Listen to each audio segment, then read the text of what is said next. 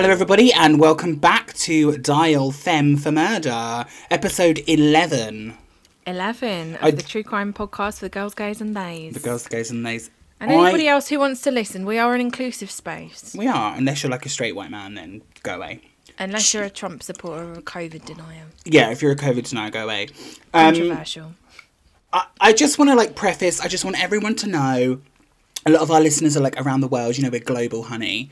Mm-hmm. The weather in England is absolutely vile. And by vile, I mean it's really fucking hot and really fucking humid. And the pollen is spreading faster than the Delta variant. Honestly, I'm not even kidding. My hay fever is unbelievable. Yeah, mine is too. I keep waking up with a sore throat. I've got a blocked ear. I've got I'm not really I don't really have the sniffles, but I've just got that feeling. Yeah, that feeling. Listen, I can breathe fine. Sorry, gross everyone, but I can breathe fine, but I'm proper blocked. And I woke up this morning at 3 a.m. and I sneezed 12 times in a row. And they weren't just they were proper oh my god. Unbelievably loud. I feel sorry for anybody's eardrums. Sorry, guys. So yeah, that's where we're at in the UK. We're feeling moist. I can't have my window open because there are some local children running around being little rapscallions outside. I know. And I can't have my fan on because all you can hear is in the background. So and my neighbours have decided that now the sun's gone down, they're going to start doing gardening work with the strimmer. Yeah. So just know that while we're having this conversation, we are currently tres moist. Yes, and there's a lot of summer ambience, British summer ambience. Screaming and strimmers. Absolutely. So how have you been this week, apart from, sweating our lives out? I've been good. We received our first hate comment. Oh my God, tell me all. I love a good hate comment. So I obviously have been using TikTok to promote the podcast because I somehow managed to get 80,000 people following me, but I feel like they were 80,000 of maybe the wrong people. I don't know. It's because you're a fucking superstar. That's why you're a fucking superstar. That's true. But it's a lot of, I think because I posted a mystery story on TikTok and a lot of people have decided that it, and not just a funny mystery story that's entertaining. Yeah. So I've got quite a lot of anti-vaxxers and a lot of real kind of hardcore conspiracy theory people following me now, which I'm sorry, fun. But I think people should. I think the people that have tuned into this podcast through TikTok, they're going to know the vibe. It's called the podcast for the girls, the gays, and the theys. Exactly. But this person left a comment.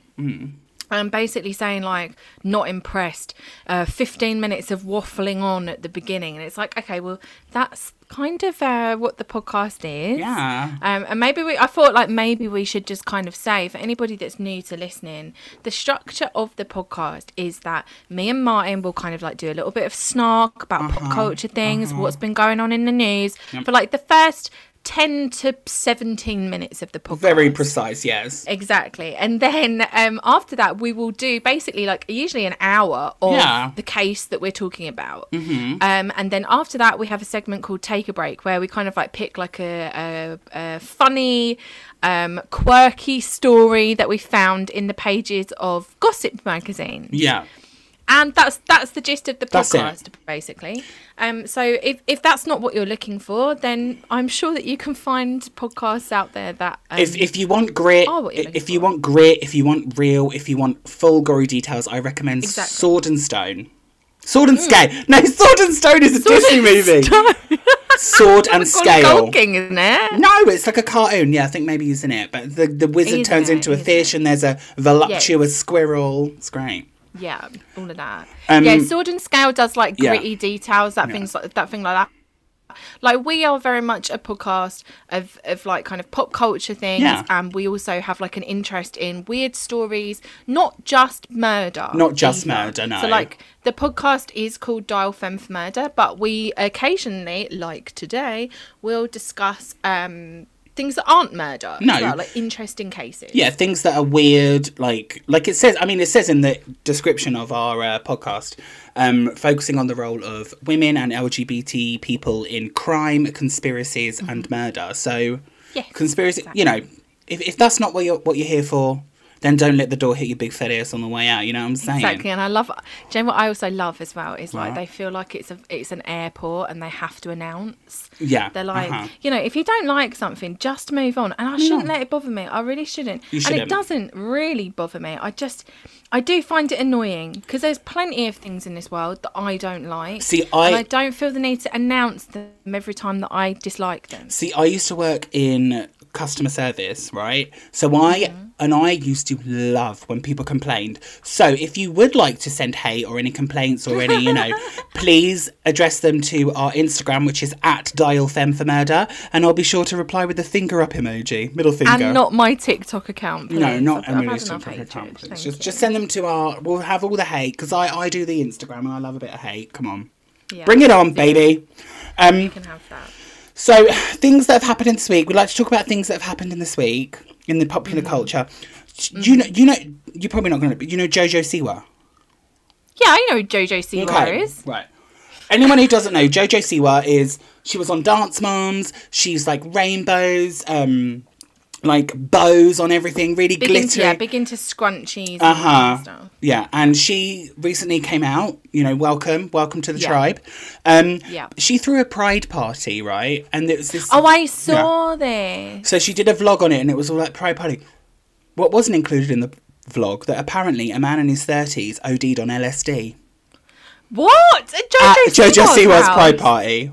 Yeah. God, that's going to be a good trip. Innit? Could you... Oh, no. Could you imagine?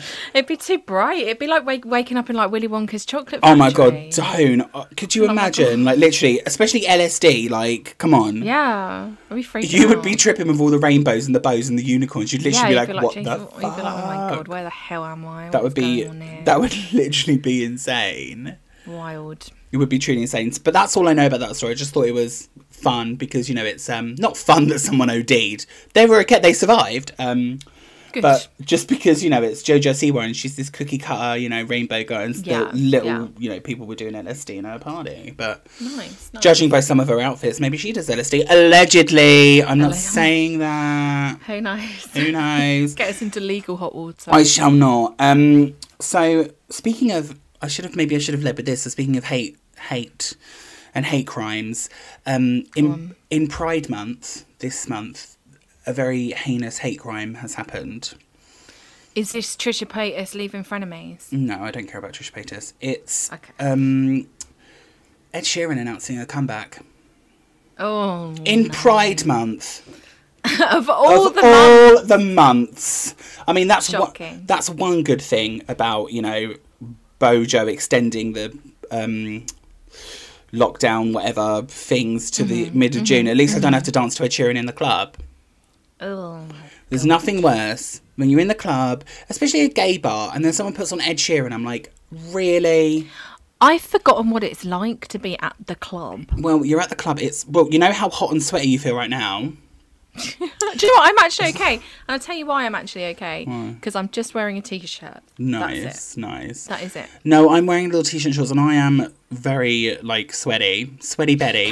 Can we please talk about Trisha Paytas leaving the Frenemies podcast, though? Yeah, go for it. Because, you know, it's very... I watched Frenemies and, you know...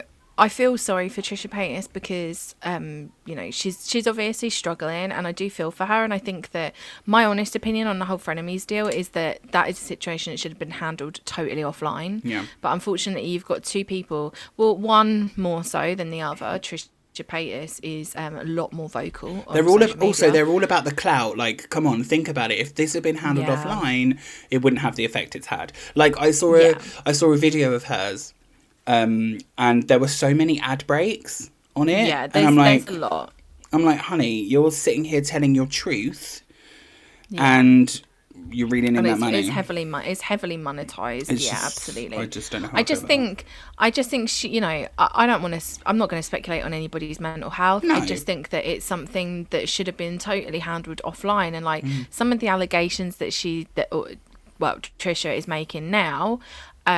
are like really serious. Yeah. She has kind of accused Ethan of being like a sexual harasser, saying that he's sexualized her and that he purposefully triggered her for drama and stuff on the show. And it's like, those are conversations that you don't have in front of your like 7 million subscribers. No. Like, just log off at that point. I mean, just log off. If the claims are true, I'm not saying whether I believe they are or I don't think they are. You know, doing it on YouTube is not the place to do it. You know, exactly, and like, it also looks like self-sabotage as well, because things were going really, really well and now they're not. And it all just seemed to have like fallen apart very, very quickly. So I don't know. It's strange, but it's an end of an era, because I really loved the Frenemies podcast. It was so much fun to listen to. I can't say I ever indulged. I loved it. It was really good. It was really good. And I'm not really a massive Trisha stan like thee.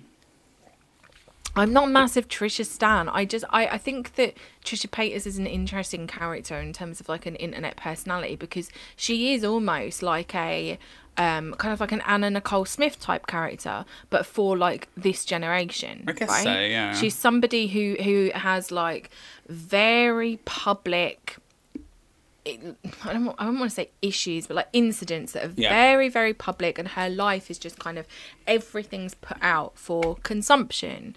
And that was very much with like Anna Nicole Smith, you know, like everything's very, very public. Anna Nicole, sorry, just. I just find her I find it really interesting from that perspective of like, you know, I know that Trisha is non-binary. She does use she, they pronouns. But it's kind of like how the media consumes somebody who is like, how do I say it, like female identifying, or is like female presenting. Like how the media kind of like, I don't know, because she does this to herself as well. She doesn't help herself in these kind of situations. I don't know. It's very complicated and strange, and who knows how it'll play out. The only thing I've ever been interested in watching of Trisha Paytas is when she did a cover of Shallow. Oh God! From A Star Is Born. That was beautiful. That was. Do you know what? Right. That was truly iconic, an iconic moment. Speaking of iconic songs, I have to get this off my chest. I've shared it with you already, and I've shared it with many people. I am obsessed with Ray of Light by Madonna at the moment. Nice. Like, I love Madonna. Anyone who knows me knows I am a Madonna stan. I stand for that woman hard, right? Yeah. Harder than I should, right? And the other day I was scrolling through TikTok. What? Well, I was going to say definitely more than you should, because she's like, I don't know. I'm not going to say. What? Say it. She's like, I'm not going to say like, oh, she's problematic, but like she is a little bit problematic. She's had problematic moments. Some of the moments are a reflection of the time period, maybe. I don't know. I am not going to, you know, go to bat for her on the things that I find that she does that are problematic. But I love her music, I love her, and I think a lot of people forget how much she did for the gay community. In the late 80s and 90s, when before it was essentially, I guess, cool, nobody was talking about HIV and AIDS. Nobody. And she... Tammy Faye Baker? Tammy Faye Baker. I actually wrote down about talking about Tammy Faye Baker because they're doing the TV series, aren't they? With, I saw it. Or is it a movie with Jessica Chastain? The film. It's a film. It's a film, yeah. Eyes of Tammy Faye. Anyway, but someone on such a grand scale like that, not Cher wasn't talking about it. Like, Madonna was all of her dancers were gay. Like, she lost a lot of friends to HIV and AIDS. So people forget that now just because she posts pictures of she was really big in like the club scene in New York. Yeah, she was. She used to go to like Paradise Garage and all the places like that. And yeah, and she was friends with a lot of art people. She was friends with Andy Warhol, Keith Haring. But just because people see her put up a picture on Instagram of her face looking like she's been plumped full of 20,000 litres of saline, they forget of how much she's done. So I just like to put that out there. But also, guys, Ray of Light, like, honestly, just Just listen to it. It's a good song. It's right? a good song, without a doubt. I'm not... This isn't the first time I've heard it. You know, I love it. I love it. I love it. I love it. I love it. But I put it on the other day and it was... The sun was shining. The fan was blowing on my face. Good vibes music. Oh, one last thing before we get into the story.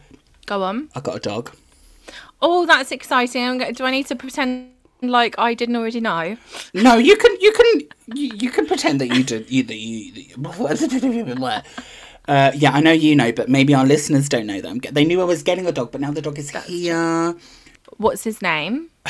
I'm not going to dox him on the podcast. Please. Oh, I don't blame you. Come on. I'm a celebrity around these parts. Too much harassment. I'm a celebrity. Everyone loves me. I'm going to be walking around the park. People will be going, oh my God, that's the dog from Daft M for Murder. I'll be like, no, that's just me. That is true. I'm the dog from Daft M for Murder. Oh, good Lord. The hound dog. You know the bird hound dog. Anyway, right. Good Lord.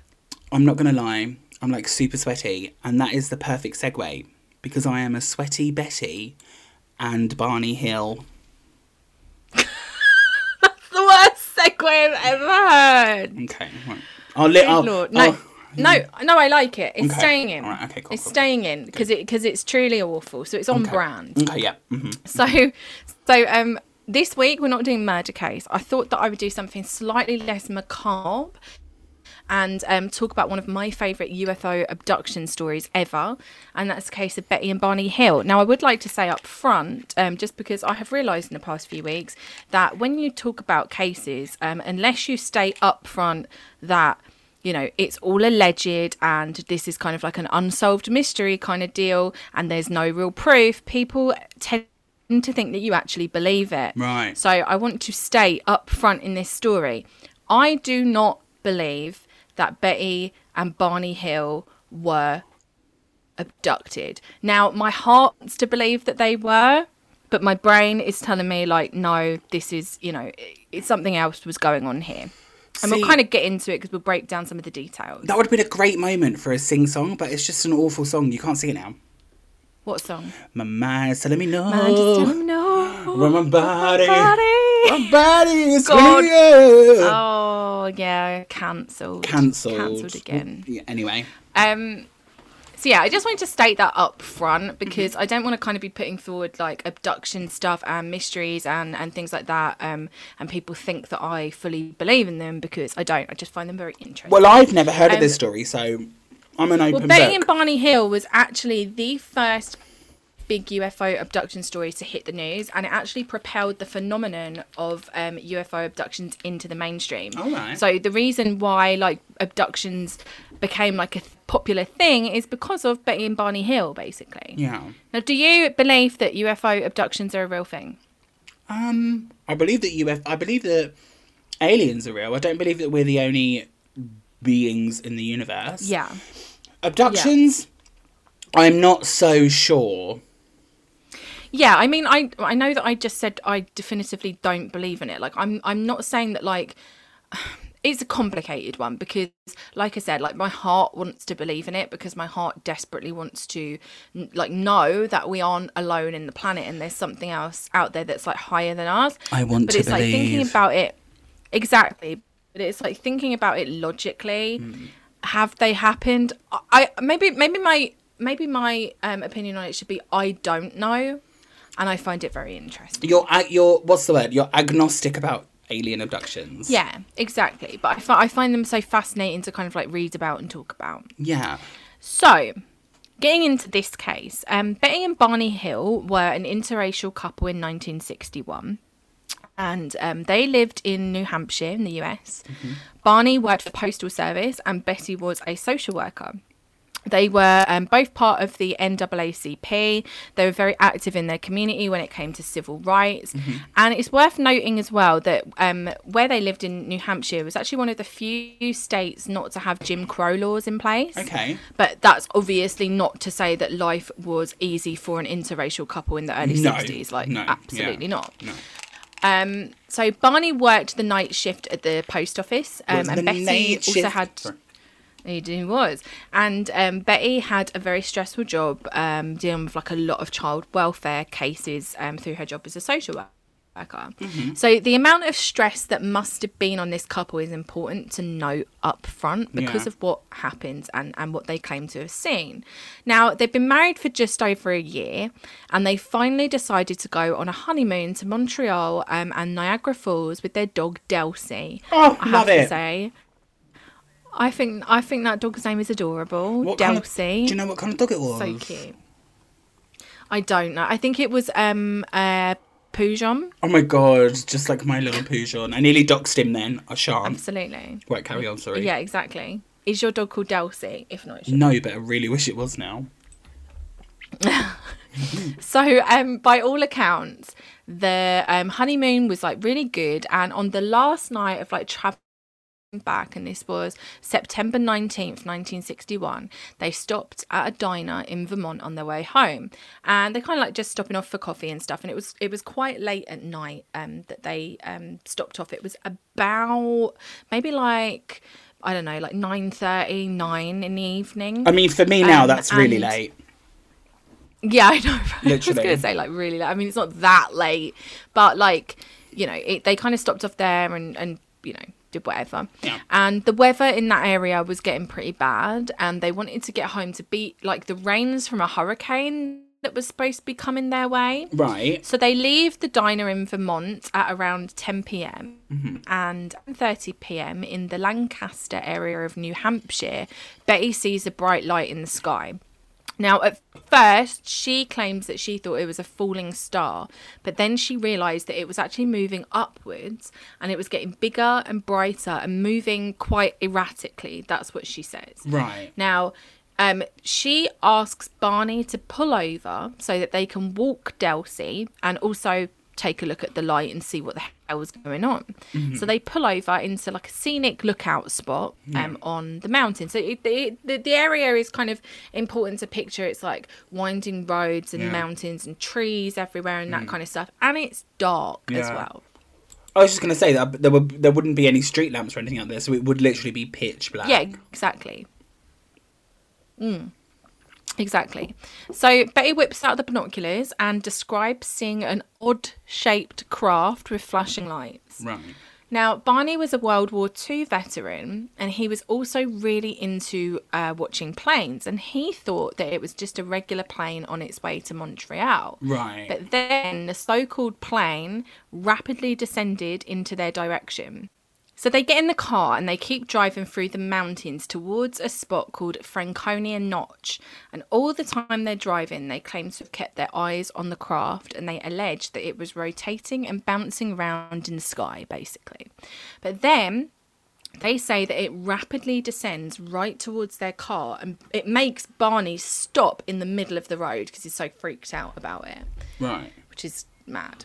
So they claim that this craft was hovering around 100 feet above their car, and Barney says later that it was pancake shaped. So we can kind of safely assume that it was your kind of stereotypical UFO shaped craft.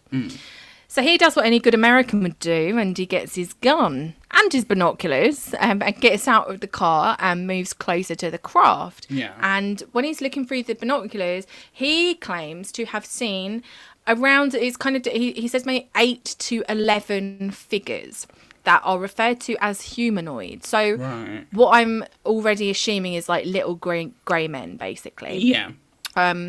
And he claims that they were looking out of the window of the craft, and then they all moved towards the front of the craft, except for one of the figures that apparently communicated with him somehow, I think it was telepathically, that he needs to stay where he is and like keep watching. Right. And he then claims that the craft basically opened up and approached him like even closer, and it was about 50 feet above him and kind of very short distance away from him. Right. So he's freaking out like anybody would. As you would. You'd be like, what the hell? So he runs back to the car and tells Betty that they're about to be captured by whatever this craft is. And he says that the craft moved above his vehicle, and he just like pounds the gas. He wants to get the hell out of here. But he tells Betty to keep an eye on the sky. So she's kind of like sticking her head out of the window, trying to track like whatever it is that is might be following them. Yeah. So both of them say that while they're driving, they hear a bunch of noises and the car was like vibrating, and all of a sudden they get like a tingling sensation all over their bodies. And they say that this was the moment in which they went into a state of altered consciousness where they just aren't really aware of anything that was going on around them. Right. And then they say that there was another bunch of noises that kind of brought them back to reality to snap out of it. Right, okay. Only when they come back to reality, they find that they're 35 miles south of where they originally were, like where this all started, with zero recollection of how they got there. Are they still in their car? Yeah, they're in their car, but they don't know how they've driven 35 miles. Right. Because they're like kind of, I would assume that they kind of like looked down and saw that they had done 35 miles, or like by where they were, they were like, oh my God, we've driven so far. Yeah. So they get home and they notice even more strangeness. Their watches don't work. The leather strap on their binoculars is torn. Barney's shoes are scraped. And they both sit down and they draw pictures of what they think they've seen, and they try to build some sort of timeline of what happened. Right. So they end up going to sleep, and when Betty wakes up, she starts putting away her clothes, and she finds that the shoes and the clothes she was wearing during the drive are damaged. So her dress was torn, and there was some pink powder on her dress, which was later tested, but I don't think that they ever found out what it was. So when they inspect their car, they say that they found shiny circles on the trunk, which they claim weren't there before. And they did some sort of like experiment with a compass where they tried to like put it on there, and apparently it was like moving it around or something like that. It was very bizarre. Spooky. Very much so. So a few days go by, and on September 21st, Betty decides to ring the local Air Force base to report what they saw. So the day after, Major Paul Henderson calls them back and gets more information from them for a report that he ends up writing up on September 26th that claims that what Betty and Barney saw might have been the planet Jupiter or some kind of strange like illusion, basically. Why the planet Jupiter? Well, because I think it was quite visible in the sky.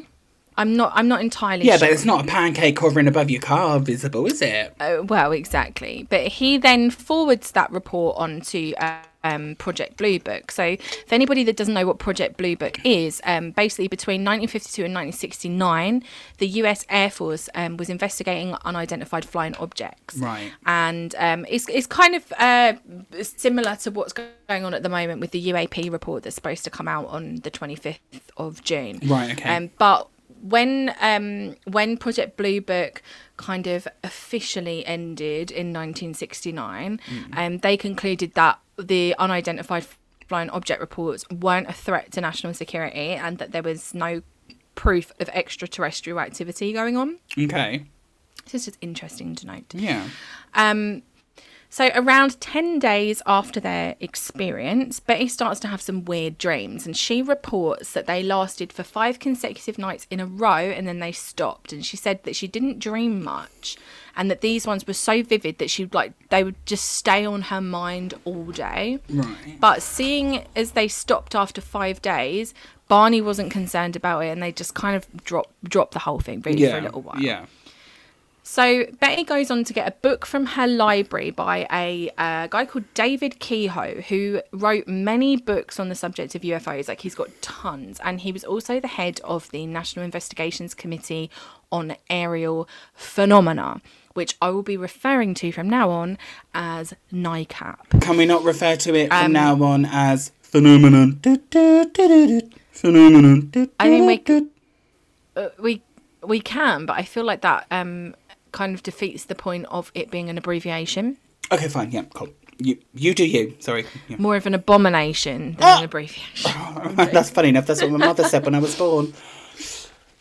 Oh, lovely. Love that for you. Dark. So, anyway, she ends up writing to David Kehoe to tell him the entire story, and she basically said that she and Barney were considering hypnotherapy to recover some of the memories from that night. And I think it's important to flag that recovered memory therapy is totally discredited. It's been completely debunked many times. Like, it's so easy to plant false memories or to remember something that didn't happen, be it like you think that something's happened to you, but it's something that you saw on TV that you didn't even notice, or a dream, or in a film, or a dream. Exactly. And like the whole thing with like recovered memory and stuff, it's led to so many miscarriages of justice, especially when you look at things like satanic panic and stuff like that, which I'm sure we'll cover on this podcast in the future. So the letter that Betty wrote to David Kehoe was passed on to a man named Walter Webb, who was also part of NICAP, and he met with him on October 21st. Now, they had a 6-hour interview. 6 hours? I think that's a long time considering that they... Yeah, well, I think that's a long time considering they don't remember half of what happened to them. What did they talk about for 6 hours? Maybe they just got on really well. Maybe they got on really well and they like the same music. It was like a house on fire. Who knows? Absolutely. But, you know, despite the fact they don't remember half of what happened, Barney talks about the humanoid figures on the craft, and he starts to talk about this mental block that they both have. And Walter ends up reporting that they were, this is like direct quote, they were telling the truth and the incident probably occurred exactly as reported, except for some minor uncertainties and technicalities that must be tolerated in any such observations where human judgment is involved. Well, I'm not going to lie. Now, they went to a guy who writes books about alien abduction, right? He's not going to be like, nah, they're full of shit. Exactly. So it's already a biased person that they're talking to, because it's somebody who wants to believe, right? It's Mulder and Scully. So in November of 1961, two interesting things happen. Betty starts writing down what happened in her dreams, and they also get interviewed again by NICAP. So I just want to give a brief rundown of the dreams that Betty has, and this is what she wrote down. So it says that they're driving and they come across a roadblock and small men surround their car. Small men. She says small men, you know, the humanoid kind of humanoid figures. Yeah. Then she says that they're forced to walk through a forest at night by these small humanoid men. She describes them as about 5 feet with blue uniforms, black hair, dark eyes and blue lips with grey coloured skin. Do you know what? So like a grey, I guess, but like with black hair. I have never in my life ever thought of an alien as having hair. Me either. Like ever. It's a very human characteristic. Very.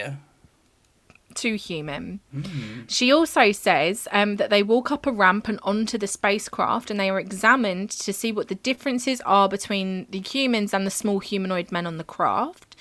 She claims that the examiner scrapes some of her skin off and puts a needle in her belly button. And at that point, she's like, oh my God, it's so painful. She's howling in pain. And the leader apparently waves his hand in front of her and suddenly she feels no pain. Right? So there's like this leader guy that's part of this group. And she then talks to the leader. Yeah, she talks to the leader and she picks up a book with strange symbols on it that the leader says that she can take home. And she describes it as almost like a map dotted with stars. Where's the book? And then, sorry? Where's the book? Well, okay, we're going to get to that. Oh, okay, sorry, I'm jumping ahead. Sorry. This is, remember, this is in her dream as well. Oh, okay, These are the dreams that she said. Right. So then, as her and Barney are being escorted out of the ship, the leader says that she can't actually keep the book, and there's like a disagreement between them. So the book gets taken off her, and she says that they're then taken to their car where they watch the craft disappear, and then they carry on with their drive. Right. Now, remember, that's just dreams. So during their second interview with NICAP, Betty and Barney claim that they arrived home a lot later than they planned. So their drive was estimated to have taken, or should have taken 4 hours, right? The whole like length of their journey. But they arrived home in 7 hours. So there's around 3 hours of missing time, which they had no explanation for. And both of them said that they saw a fiery orb on the ground, right? Or like on the ground in front of them or something. And they thought that it was the moon or something. Like, or the people at NICAP thought that it could have been the moon. I think maybe because they may have seen it at the end of a road, or it was something like that. The moon or it was on the like horizon. The road. Yeah. But apparently the moon had set a lot earlier than when they claimed to have seen it. Right. So Betty decides that she really does want to get hypnosis to get to the bottom of what happened and all of this missing time. But Barney's like a bit wary, and he thinks that Betty's dreams are just her imagination, but he does end up agreeing to it. So in 1962, the couple decided to make quite a few trips back to the area because they're hoping to like jog their memories, but they can't actually find the site where they claim to have seen the orb or where any of this stuff kind of happened. The first time that they spoke about this case publicly was on March 3rd, 1963, when they told their local church. And on September the 7th, a guy called Captain Ben Sweat of the US Air Force made his second appearance at the church. So he had been there previously in 1962 and had spoken to the couple about potential hypnosis, but it hadn't really gone much further than Hold that. on, so an army general said you should get hypnotized? Well, he was talking to them about like hypnosis and stuff, and he said like he basically said like I'm not qualified to do it. You know, I'm not whatever. I do find it what he said. I do find it very fitting that his name is Ben Sweat. I know, right? So considering how they both are right now. Yeah. I literally. By the way, just full disclosure, I took my top off. So nice. I love that for you. I've got no top on, so I'm just swinging in the breeze. So Sweat comes back to lecture on the topic of hypnosis again, and the couple tell him that Barney is currently seeing a psychiatrist, and Captain Sweat suggests talking to him about hypnosis to recover their memories. Barney's psychiatrist refers them both to a man named Benjamin Simon in Boston, and Betty and Barney meet him for the first time on December 14th, 1963, and their hypnosis began on January 4th, 1964. And it ended on June 6th of that same year. Now, Barney is the first to be hypnotised, and he recalls seeing non-human figures and allegedly recalls that he kind of like kept his eyes closed for most of the time while he was being abducted and examined because he was so fearful. He also said that the strap on his binoculars broke when he ran away from the UFO back to the car. Right. And he says that he drove away from the vehicle and then pulled off the roads and like drove into woods where he was eventually stopped by the humanoid figures. Right. Now, Betty was also hypnotised, and it was almost the same as her dreams, except for the physical appearance of these humanoid figures and some of the events, but it was like really minor differences. Did they have hair? I don't think they did have hair in this one, but I can't remember 100%. Good. So, but I think it's interesting to note that Barney and Betty's recollections were like almost totally consistent with each other, so like no big difference in what they remembered.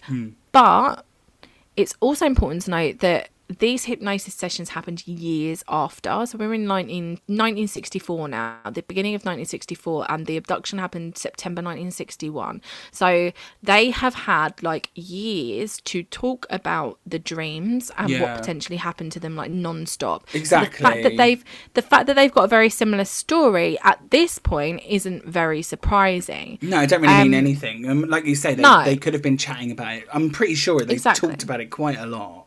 Exactly.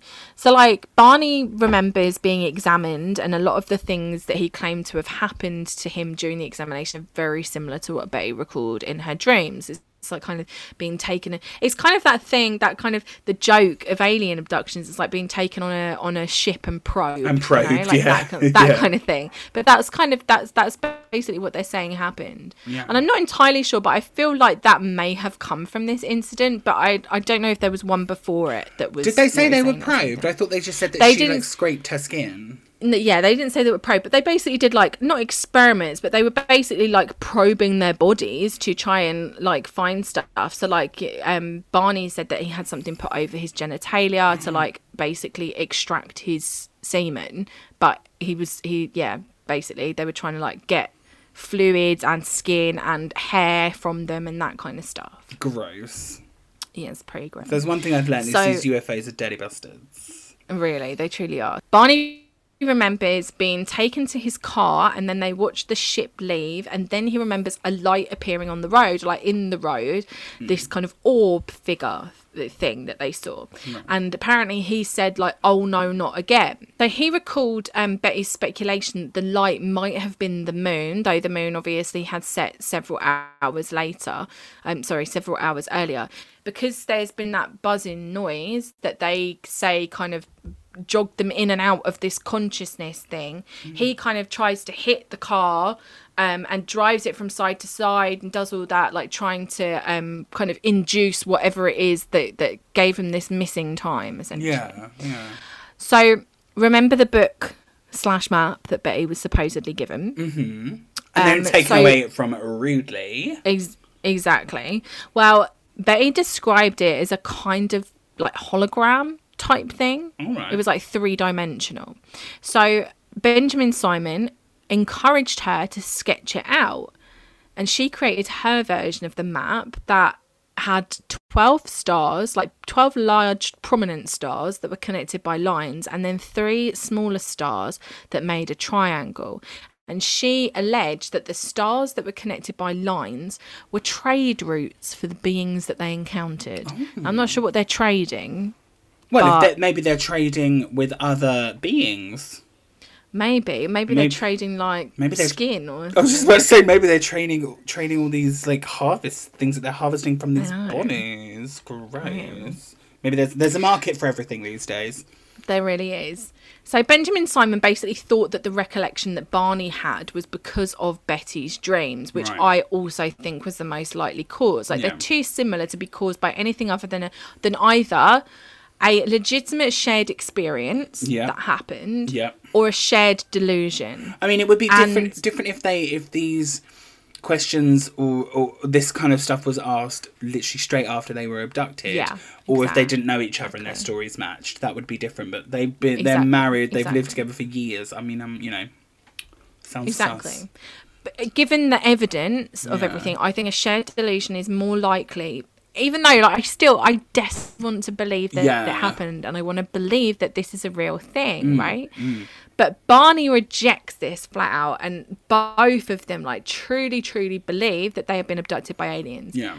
So in 1966, John Grant Fuller wrote a book about the couple called The Interrupted Journey, and it contained Betty's drawing of the star map. Right. Now, a couple of years later, a woman named Marjorie Fish, who was an amateur astronomer, read the book and was like really fascinated with Betty's drawings and like just wanted to get to the bottom of it, basically. So she started to look into star systems and found one that matched the map, and that was of a double star system called Zeta Reticuli, which is about 39 light years away from Earth. That would be an amazing drag name. Zeta Reticuli, absolutely. Ladies and gentlemen, Zeta Reticuli. Amazing. I love that. And then she could do a lip sync of I lost my heart to a starship trooper. Absolutely, you've nailed it. This should be your drag name. I should do it. Do it. I will. So her analysis ends up being sent to the editor of Astronomy magazine, who doesn't endorse her findings, so he doesn't agree with it. But for the first time in the magazine's history, actually invites people's opinions and criticism and support of it. So the magazine ends up carrying a lot of arguments that were either for or against Marjorie's analysis. And one of the people that got involved in it was Carl Sagan. He argued with Stephen Soter, who was another astrophysicist. I think he's still alive. He is still alive. That Betty's star map was just totally random. And he also did an episode of The Cosmos about it, because he had that big TV show called Cosmos.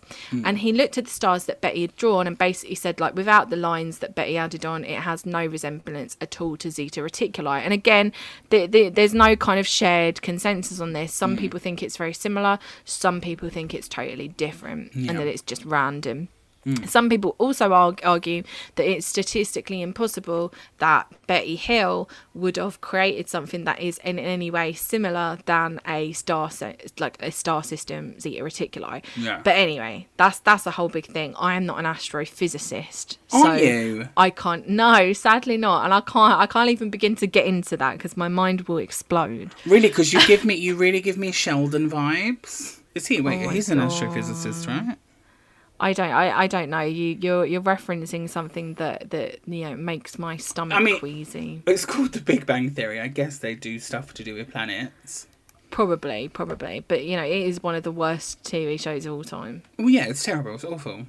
Absolute trash. Awful. So, sadly, Barney died in 1969. Oh no, not Barney! At the age of 46. Yeah, I know. Leaving Betty widowed. She never actually remarried. And she died of cancer on October 17th, 2004. She lived to be 85. Wow, she lived a lot longer than Barney then. she lived a lot longer. So she actually went on to have quite a few more so-called encounters with aliens throughout her life, and she became quite a celebrity in the UFO world.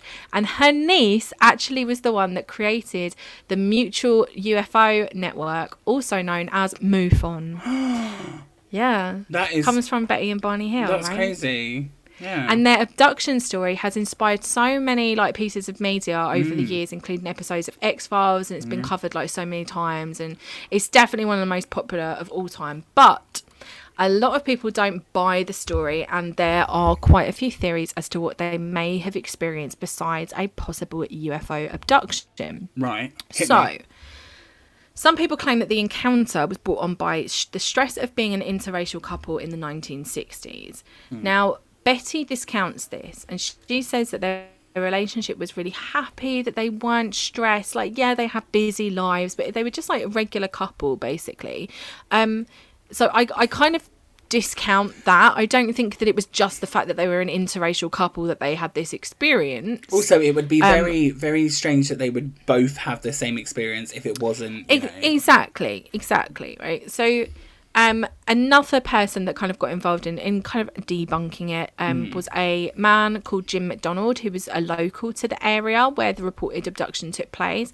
And he started investigating it, and he says that the couple most likely saw an aircraft warning beacon on Cannon Mountain. So it's mountainous area, so you know, like the flashing red light, that kind of thing. Yeah, but that doesn't explain the pancake saucer above their car.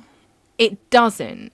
But he said that when he retraced the couple's steps, like as they're driving down the mountain, he found that the warning beacon appears and disappears at the same points where Betty and Barney claim to have seen the UFO. Oh, right. So you can imagine when you're driving at night, right? You're driving at night and you've got like the forest all around you, and you're doing these like windy road stuff, and you've got that kind of beacon, say like flashing red light. Yeah. And you can imagine as you continue to drive, and trees are different heights and that kind of thing, that light would disappear. Yeah, no, absolutely. It would kind of disappear in between the trees, but then it would kind of show again. And as you're driving as well, especially with the movement, it's going to look like it's moving erratically. Yeah. Because you're driving and there's movement in the car, and your brain's going to play tricks on you, and it's, you know, that kind of thing. Yeah. So I think that's actually quite plausible that's one of the things they saw. And here's another thing that I think is really plausible. Lots of people think that they were really, really sleep deprived. Probably. Like they'd done quite a lot of driving. They'd kind of driven up to Vermont, I think it was that they were Montreal. So they've gone over the border into Canada. They've done Niagara Falls, and they're potentially really exhausted. And they say that they were basically like delusional with tiredness at this point. But again, would they suffer from the same delusions? You know? That's also really interesting. But then also, I guess if you're both as equally tired and really strung out and delusional, if someone turns around and goes to you, oh my God, can you see that flashing beacon? Can you see that spaceship? Then they might be like, oh my God, yes, I can. And then start believing it themselves, you know? But that doesn't account for, you know, where is this missing time? Is the missing time a thing? Did they pull over? What were they doing in that time? What was going on? If it wasn't any form of like something out of this world, what was happening? It could have been, you know, those sometimes you do things and you just go on autopilot. Yeah, but you maybe kind of know though. Maybe Betty fell asleep and Barney just kept driving. I reckon they pulled over and they both fell asleep, and they pulled over further, like 35 miles further than they were. So then, and they just don't remember because they were so tired, maybe, and they just fell asleep. I don't know. That's possible. Well, there's another thing as well. So, when Barney did the hypnosis, he did some drawings of some of the humanoids, and they look like they've got these really kind of like stretched out eyes. They're like wraparound eyes, almost. Right. They're like really big and kind of like taking up half of the face. Yeah. In the early 90s, a writer suggested that his memories may have been influenced by an episode of The Outer Limits. Now, it was broadcast 2 weeks before his first hypnosis session. But Betty, again, adamant that they never watched it. They'd never even heard of it. Right. And this journalist also said they referred to the 1953 film Invaders from Mars and said that potentially they were influenced by that. But again, that doesn't explain what initially happened. I just think they were probably super tired. Maybe the scratches and stuff from their car was where they... Who knows, right? They went out for a walk with the dog, right? Yeah. Dulcie. Dulcie. They probably caught they probably caught their clothes on like bushes and trees and stuff. Like, you know, I think the thing with this is there are plausible explanations, like the beacon over the road and everything else. Everything else that doesn't have a plausible explanation is a dream or a regressed hypnosis memory. One thing I've always thought about alien abductions is I'm like, why would they bother to bring people back? Why not just kill them? What do you mean, bring people back? So they abduct someone, do these experiments, and then put them back on Earth. Why bother? Well, because they don't want to be... Because nobody believes the people that have been abducted, obviously. I'm like, surely... It's like that Bill Murray meme, you know? Like the one where like people are like, I saw Bill Murray and he did this really mad thing. And then he said, well, you can tell whoever you want. No one's ever going to believe you. That's terrible. But you know, like... I mean more in a case of like... If I came to you and I was like, I got abducted by aliens last night... I would not believe you. Exactly, you'd be like, what the fuck? How many CBD gummy bears did you take? Yeah, did you fall asleep? Did you take 12 CBDs and watch an episode of X-Files? That's what I'd say. Exactly. No, I don't know. I just think to myself, why would the aliens that are abducting the person not just kill them? Because they've got no... Well, look at me about to answer this definitively, like the ambassador for aliens. Please do. Ack. But what purpose do they have for killing? What purpose do they have for bringing someone back? Well, none, really. Exactly. But, I guess people that believe in it would argue that they're kind of like they are kind of like Betty and Barney were basically saying like they wanted to tell what the differences were between their species and ours. I don't know. I don't know how... Like, this is the thing that I think with, like, alien abduction. I'm always just a bit like... did you just have a dream? Yeah, exactly. Because it's so hard to prove. And it's like, so many people believe that this has happened to them. It's like, I don't want to discredit somebody's, like, entire life belief. But, but the chances of something like this ever happening are incredibly small. Imagine if, like, I just looked out my window and thought, imagine if, like, an alien ship was just hovering outside my window being like, how small are the chances now, Martin? Well, I mean, it'd be very exciting. And again, like, that's why I wanted to talk about this case this week, because next week... Is it next week? I think, no, in 10 days' time... Yeah. Oh, it is the end of next week. On the 25th, they're releasing the report on unidentified aerial phenomena, because UFOs have had a rebrand now. Yeah. They don't call them UFOs anymore, it's UAPs. But so many people are starting to talk about it in a serious way. And I think it's really interesting because, like, I have always been open and, you know, I've always had some belief that we are not alone. I've seen things that I can't personally explain. I've been to Area 51 twice, and I've seen something above Area 51, which I still to this day cannot explain. I can't tell you what it is. All I can tell you is it was a UAP. It was an unidentified aerial phenomena. It didn't move like anything that I have ever seen. And it's just such an interesting topic, because I think there's no definitive proof, especially, you know, abductions and all that kind of stuff. It's very much up to your own belief.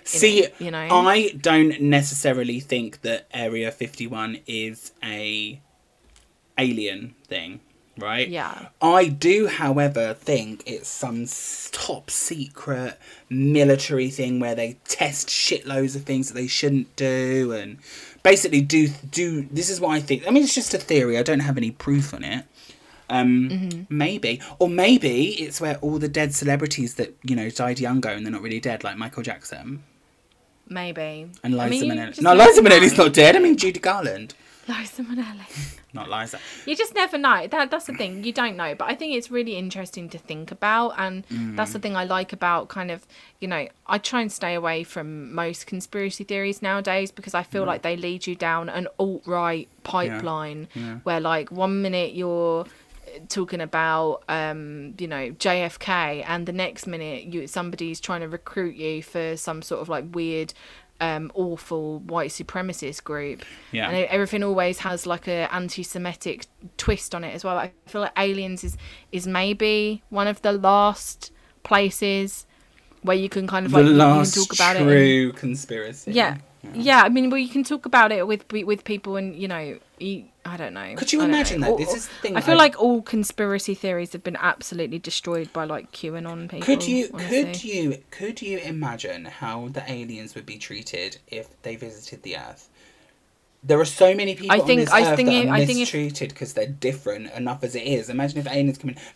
This is the thing, right? I think it'd be like that bit in Mars Attacks where the guy gets the guns. Yeah, getting the guns out. He's like, "Fuck this." Because especially in America, they'd be like, "We come in peace." They wouldn't even have a chance to get the word "we" out of their mouth before their plane or their spaceship was shot out of the fucking sky. Yeah, exactly. I agree. But they may not come in peace, and they may just come here to destroy the Earth.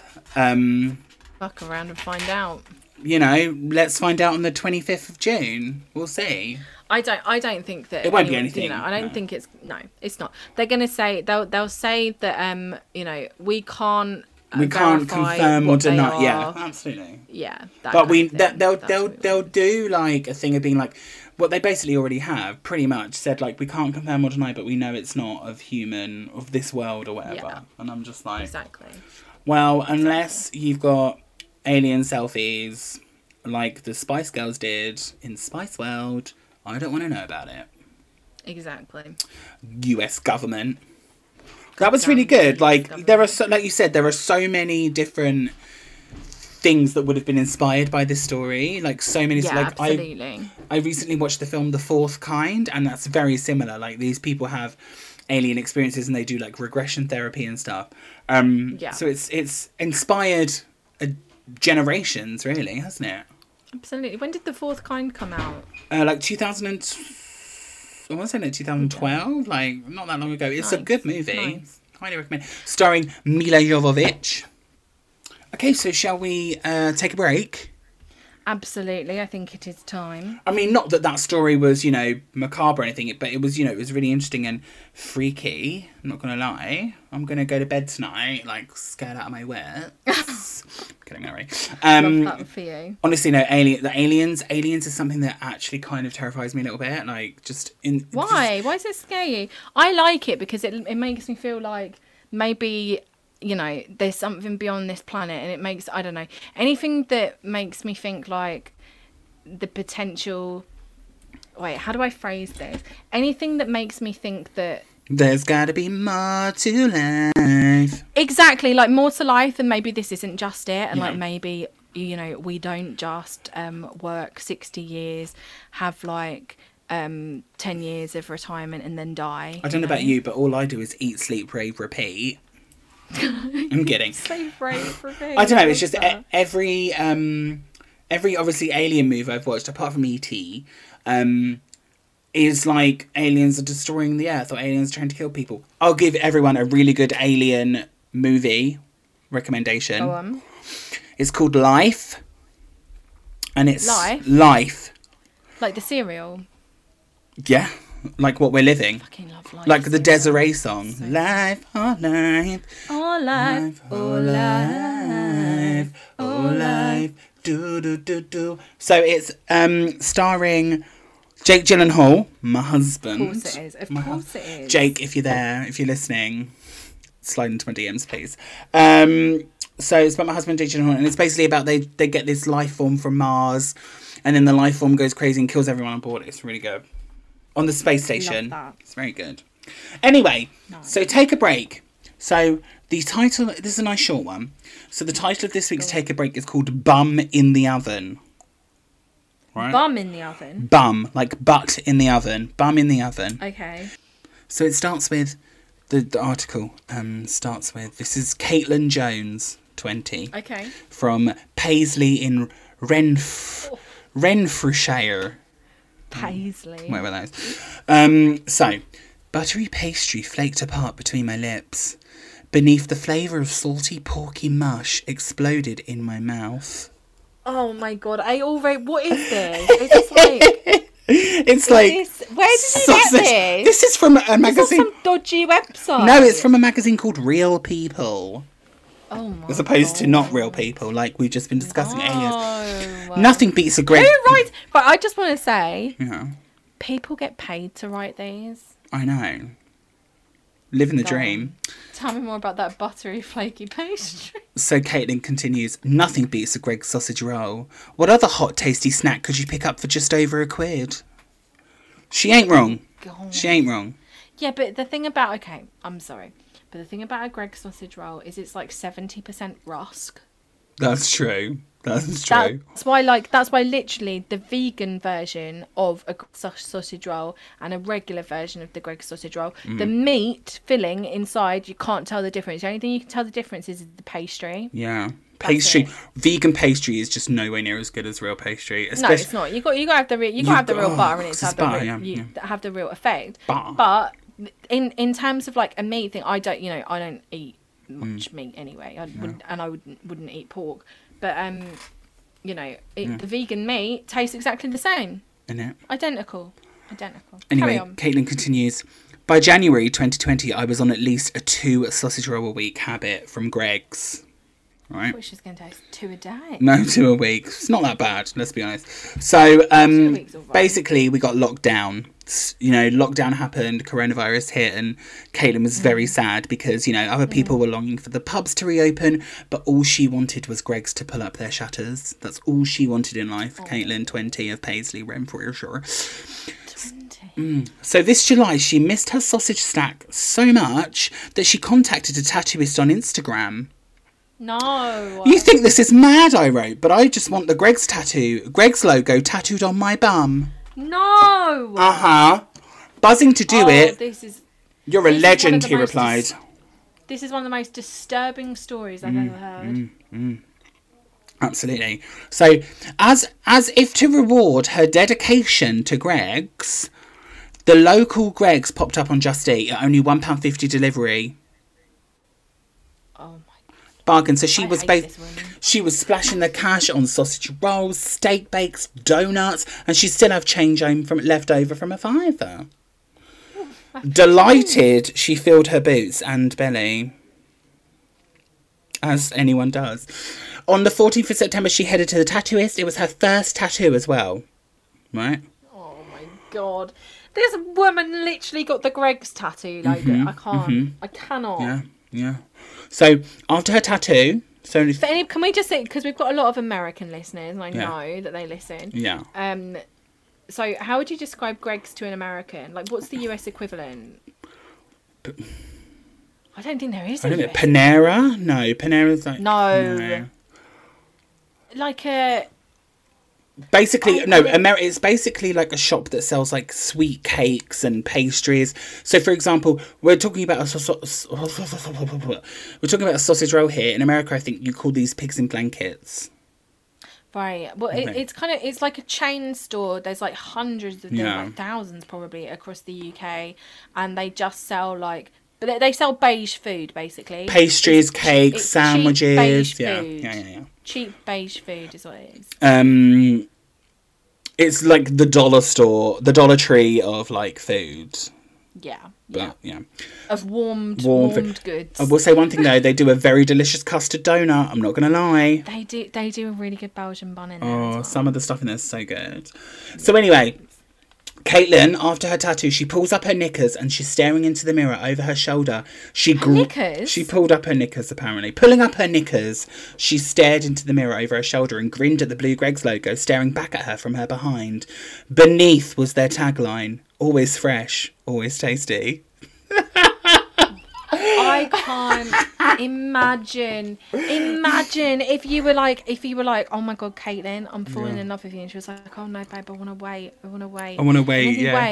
Then you wait, and you find that you're the woman that you love, the woman of your dreams, has the fucking Greggs logo tattooed on her arse. On an arse cheek. And not just that, a fucking tagline as well. Always fresh. What the hell? Always tasty. Caitlin, I'm sorry, I don't think you'd be listening to the podcast, but if you are insane. She is. She truly help, is. My friend. Well, apparently she's reaping in the rewards. Apparently she's reaping the rewards because last time she ordered. Then how is that? How is Caitlin getting the Greggs logo on her butt any different than like it's somebody who I went to uni with, who was like, like super cool. He was like really, really cool and like into like really cool music. Yeah. He'd go to like underground punk shows. Yeah, so he cool. had a stick and poke on his knee that just said KFC. So it's not that much difference, really. I mean, I think it is a little bit different because she's got the full-on Greg. I'll put a picture on Instagram for everyone. She has the full-on Greggs logo on her butt. I'm not kidding. Like, there was a guy at my uni who got the words, and this shows you the kind of guy he was. He got the words "your name" tattooed on his bum, so he can go, "I've got your name tattooed on my arm." Ew. Vile. Anyway. What's wrong with people? People are the worst. So Caitlin is apparently reaping the rewards of this Greggs tattoo because the last time she ordered from Just You're Eat. a customer now. Well, last time she ordered from Just Eat, they threw in some free shortbread. Is that it? I would expect it to have like a Greggs black card. Well, I mean, it's Greggs. A free shortbread is, Yeah, but... Anyway, she's... I don't know. I would be annoyed, personally. Well, she is toying now with getting a sausage roll on the other cheek. No, my God. Oh, she no. So Kate... I need to reach out to her and be like, honey, you don't have to do this, Caitlin. Maybe she just loves Greggs. That's like a lot. I don't care if she loves Greg. She needs to not. Well, anyway, she's got a son. She's got a little 1-year-old son called Brady. And she says that if Brady, when he's older, is embarrassed by mum's bargain buns when he's older, Belgian buns even, sorry, he should count himself lucky I didn't have my Greggs brainwave when I named him. I'm not being funny, but it would be better to name your baby Greg than to have the tattoo of the Greggs logo on your ass. Would it though? Would it though? I would like to apologise on behalf of Emily for any listeners that are called Greg. I'm sorry. I'm offending huge swathes of people. Are people in America? Are there people in America called Greg? Yeah. Really? Loads.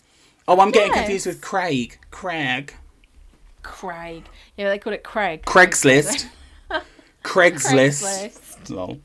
Anyway, so that was the story of Caitlin's builder's bum, apparently, whatever that means. Why builders? I don't know. I just want to gouge out my fucking ears after listening to I kind of want to hang out with her a little bit.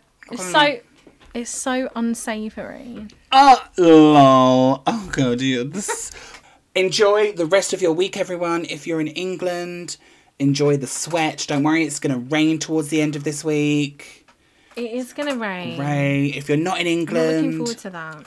Then I envy you for not being in England. Because this country is run by fools. It is run by fools. A ship of fools. A ship of fools. Ships passing in the night. On that note, Absolutely. I will say a good night. How's that for a catchphrase? Awful. Okay, right. Okay, bye everyone. Bye. Thanks for listening. Bye. Bye.